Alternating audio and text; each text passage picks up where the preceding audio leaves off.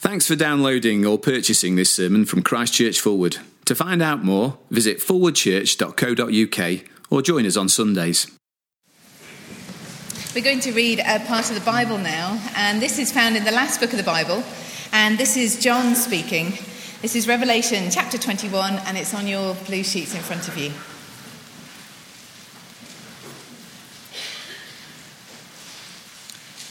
John says this: "Then I saw a new heaven and a new earth, for the first heaven and the first earth had passed away, and there was no longer any sea. I saw the holy city, the new Jerusalem, coming down out of heaven from God, prepared as a bride beautifully dressed for her husband. And I heard a loud voice from the throne saying, 'Now the dwelling of God is with men, and he will live with them.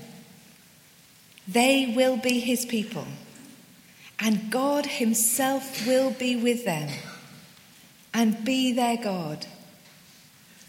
He will wipe every tear from their eyes.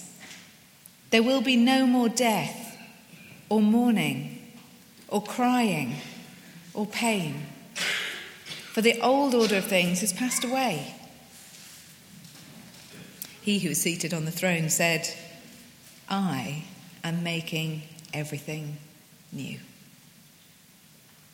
Then he said, 'Write this down, for these words are trustworthy and true.' He said to me, 'It is done. I am the Alpha and the Omega, the beginning and the end. To him who is thirsty, I will give to drink without cost from the spring of the water of life. He who overcomes will inherit all this, and I will be his God, and he will be my son.'" This is the word of the Lord. Thanks be to God. Wow, well, thank you so much, choir. Thank you, Jonathan and Anna. Thank you, band. And thank you for coming. What a great night we've had so far. Music is such a powerful thing. I can hear a song and be transported back to the first place I heard it. And then it will trigger memories and other experiences of that particular time in my life. Music is such a powerful thing. A song can unlock the emotions and the deepest longings of our hearts, expressing exactly how I feel when words fail me. Indeed, music and song are so important. I can remember the first record I ever bought, and yes, it was a record. Remember these? Now, I wonder if you can remember the first record you ever bought, or if you're a bit younger than me, the first tape. Or if you're younger, the first CD. Or if we're talking downloads, let me ask you, why aren't you in bed? Can you remember the first record or album you ever bought? I can. It was such a big moment for me that I can hear the song. When I hear the song, I instantly picture the shop I was in, and I see myself asking the assistant for the record. Now look, I don't normally do this, but just take a moment to tell the person sitting next to you the first record you ever bought. And let me assure you, because it's going to be embarrassing, let me assure you that however embarrassing it was for you, it won't be as embarrassing as the first record I ever bought, and I'll tell you in a moment. Tell the person next to you who it was. Okay. I only ask you to say the first one, not the entire repertoire. What was it for you? The first record you ever bought? I'll tell you what it was for me. Donny Osmond, Puppy Love.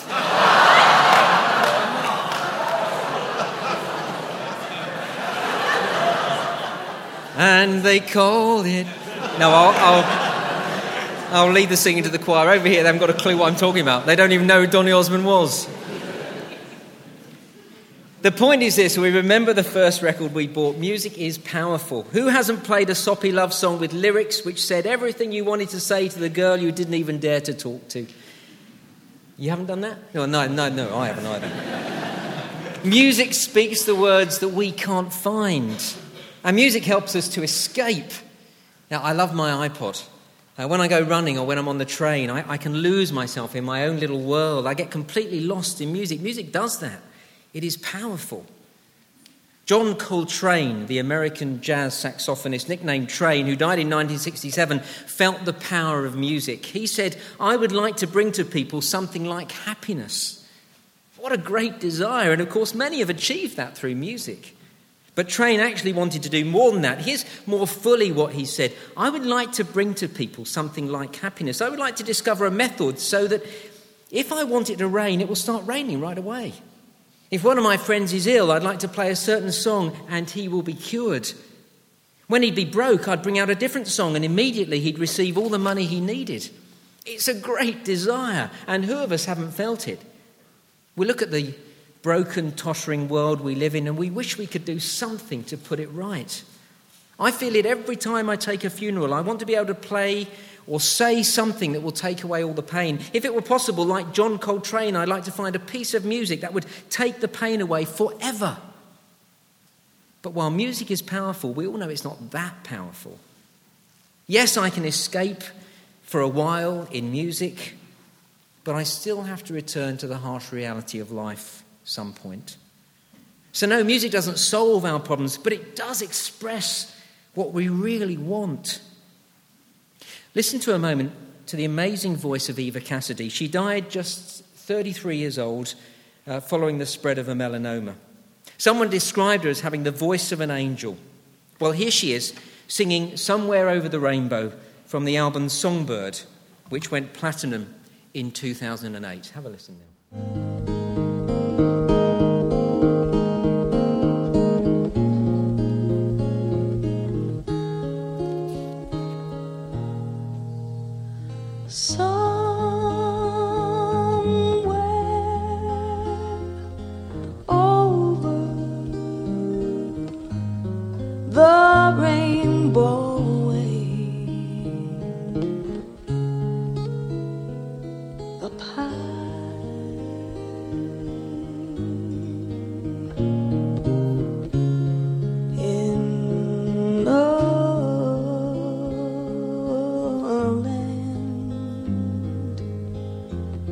That I heard of once in a lullaby.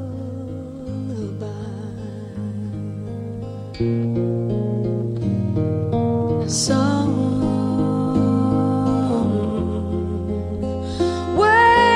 over the rainbow skies, a blue wind, the dreams that you dare to dream really do come true.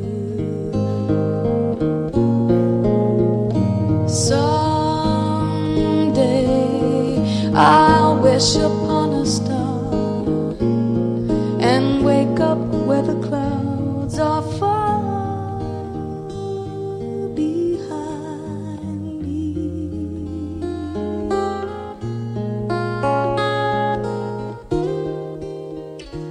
Where troubles melt like lemon drops, oh, way above the chimney tops, that's where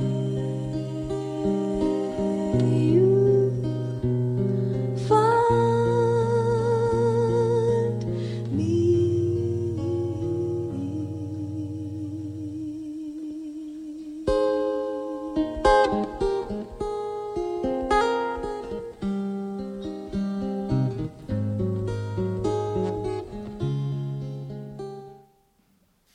Oh, it's a wonderful song.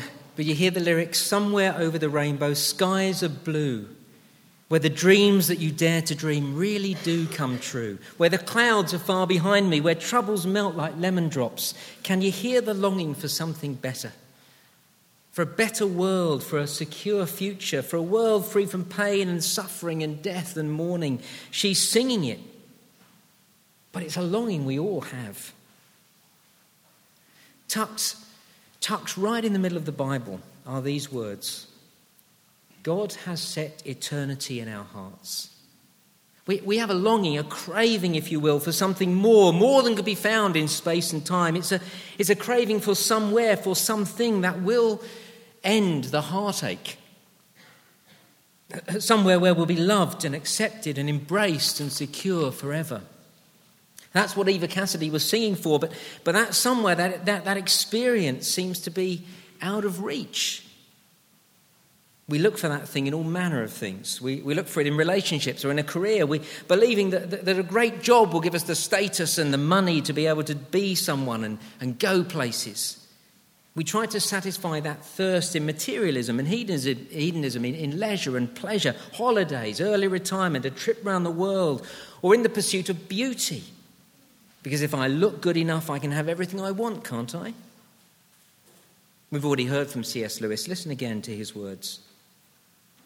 Most people, if they really had learned to look into their own hearts, would know that they do want, and want acutely, something that cannot be had in this world. There are all sorts of things in this world that offer to give it to you, but they never quite keep their promise. We long for that something, that elusive something. Some have given their lives to make that somewhere a reality. Thomas More, Karl Marx, Martin Luther King. Many people have dreamt of a brighter future and of a different world, but it's never materialised. And so that somewhere over the rainbow where skies are blue and the dreams that you dare to dream really do come true, that somewhere seems to be out of reach, if it's really there at all.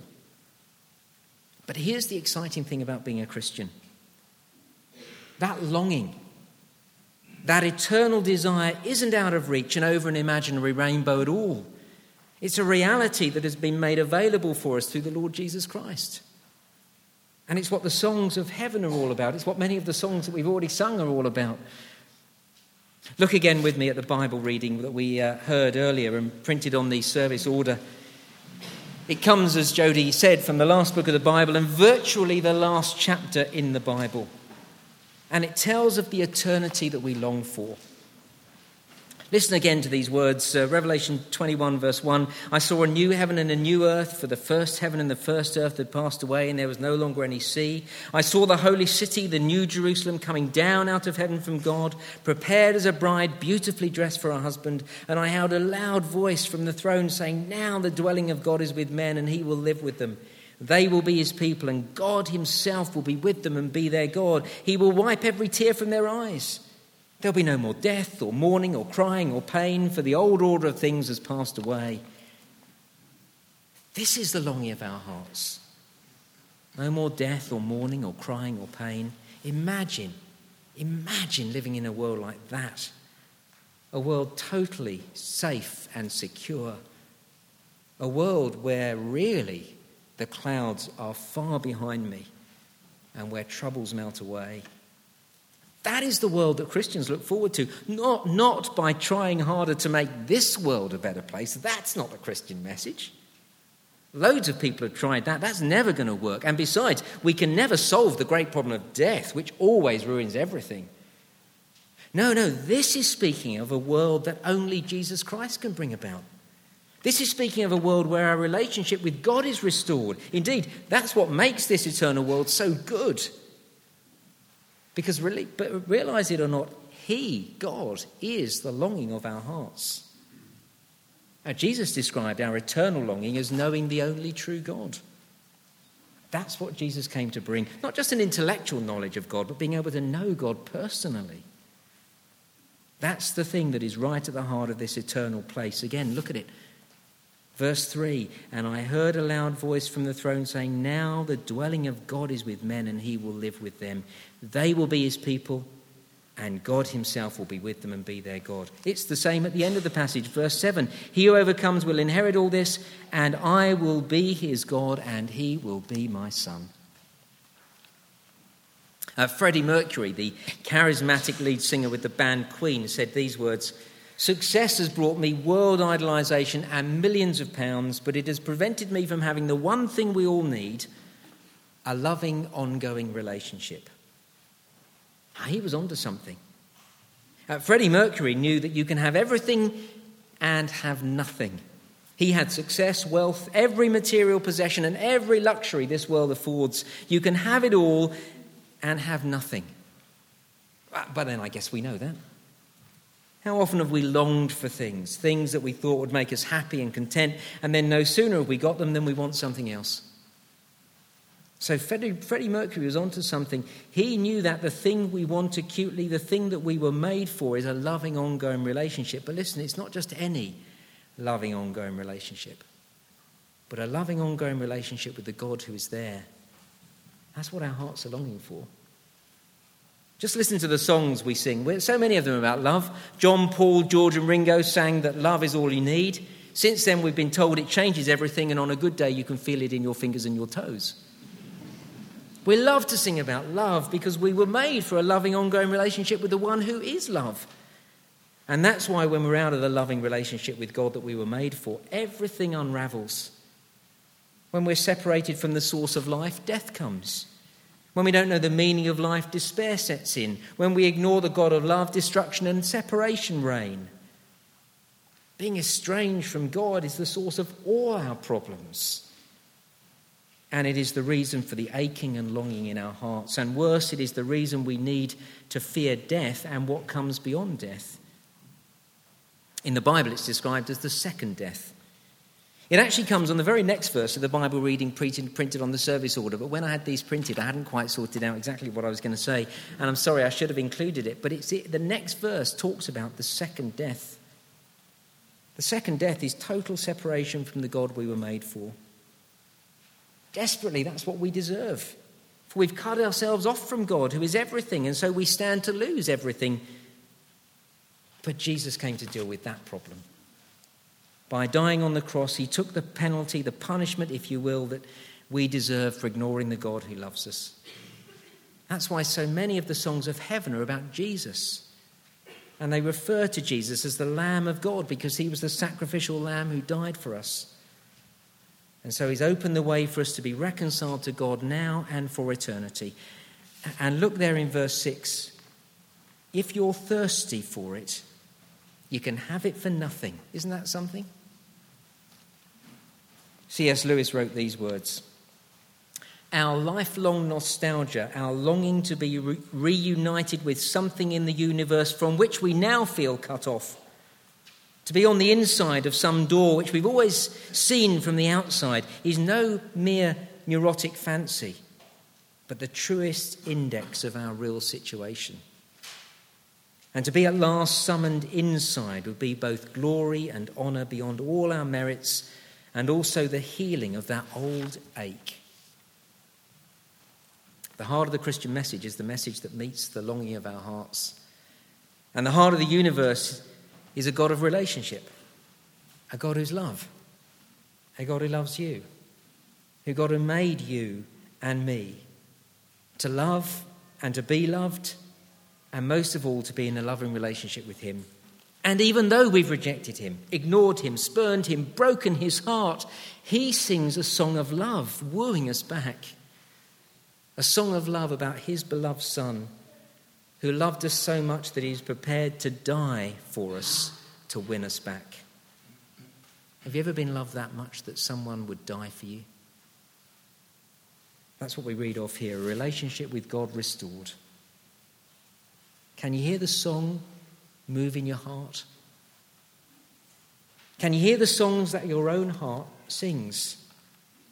Songs of longing for this one who loves you. Songs for this place where there is no more death or mourning or crying or pain. If you can hear those songs, then I'd like to invite you to the Christianity Explored course that we run. It's a 7-week course. It's beginning on Tuesday. You could come for 1 week. If this Tuesday is too quick for you because you've already organised other things, you can join in week 2. In fact, I was speaking to somebody this morning who's going to do just that. Come along for 1 week and see if you like it. You don't have to come back. Come along and hear what we've been thinking about tonight. This thing that can actually be a reality, not a rainbow far away. Come and hear why this isn't wishful thinking. investigate the good evidence that Jesus really can deliver on this promise to give us eternity and the deep longings of our hearts. Well, thanks very much for listening. It's time to sing again. And Jonathan's going to lead us as we turn to sing. Thank you very much.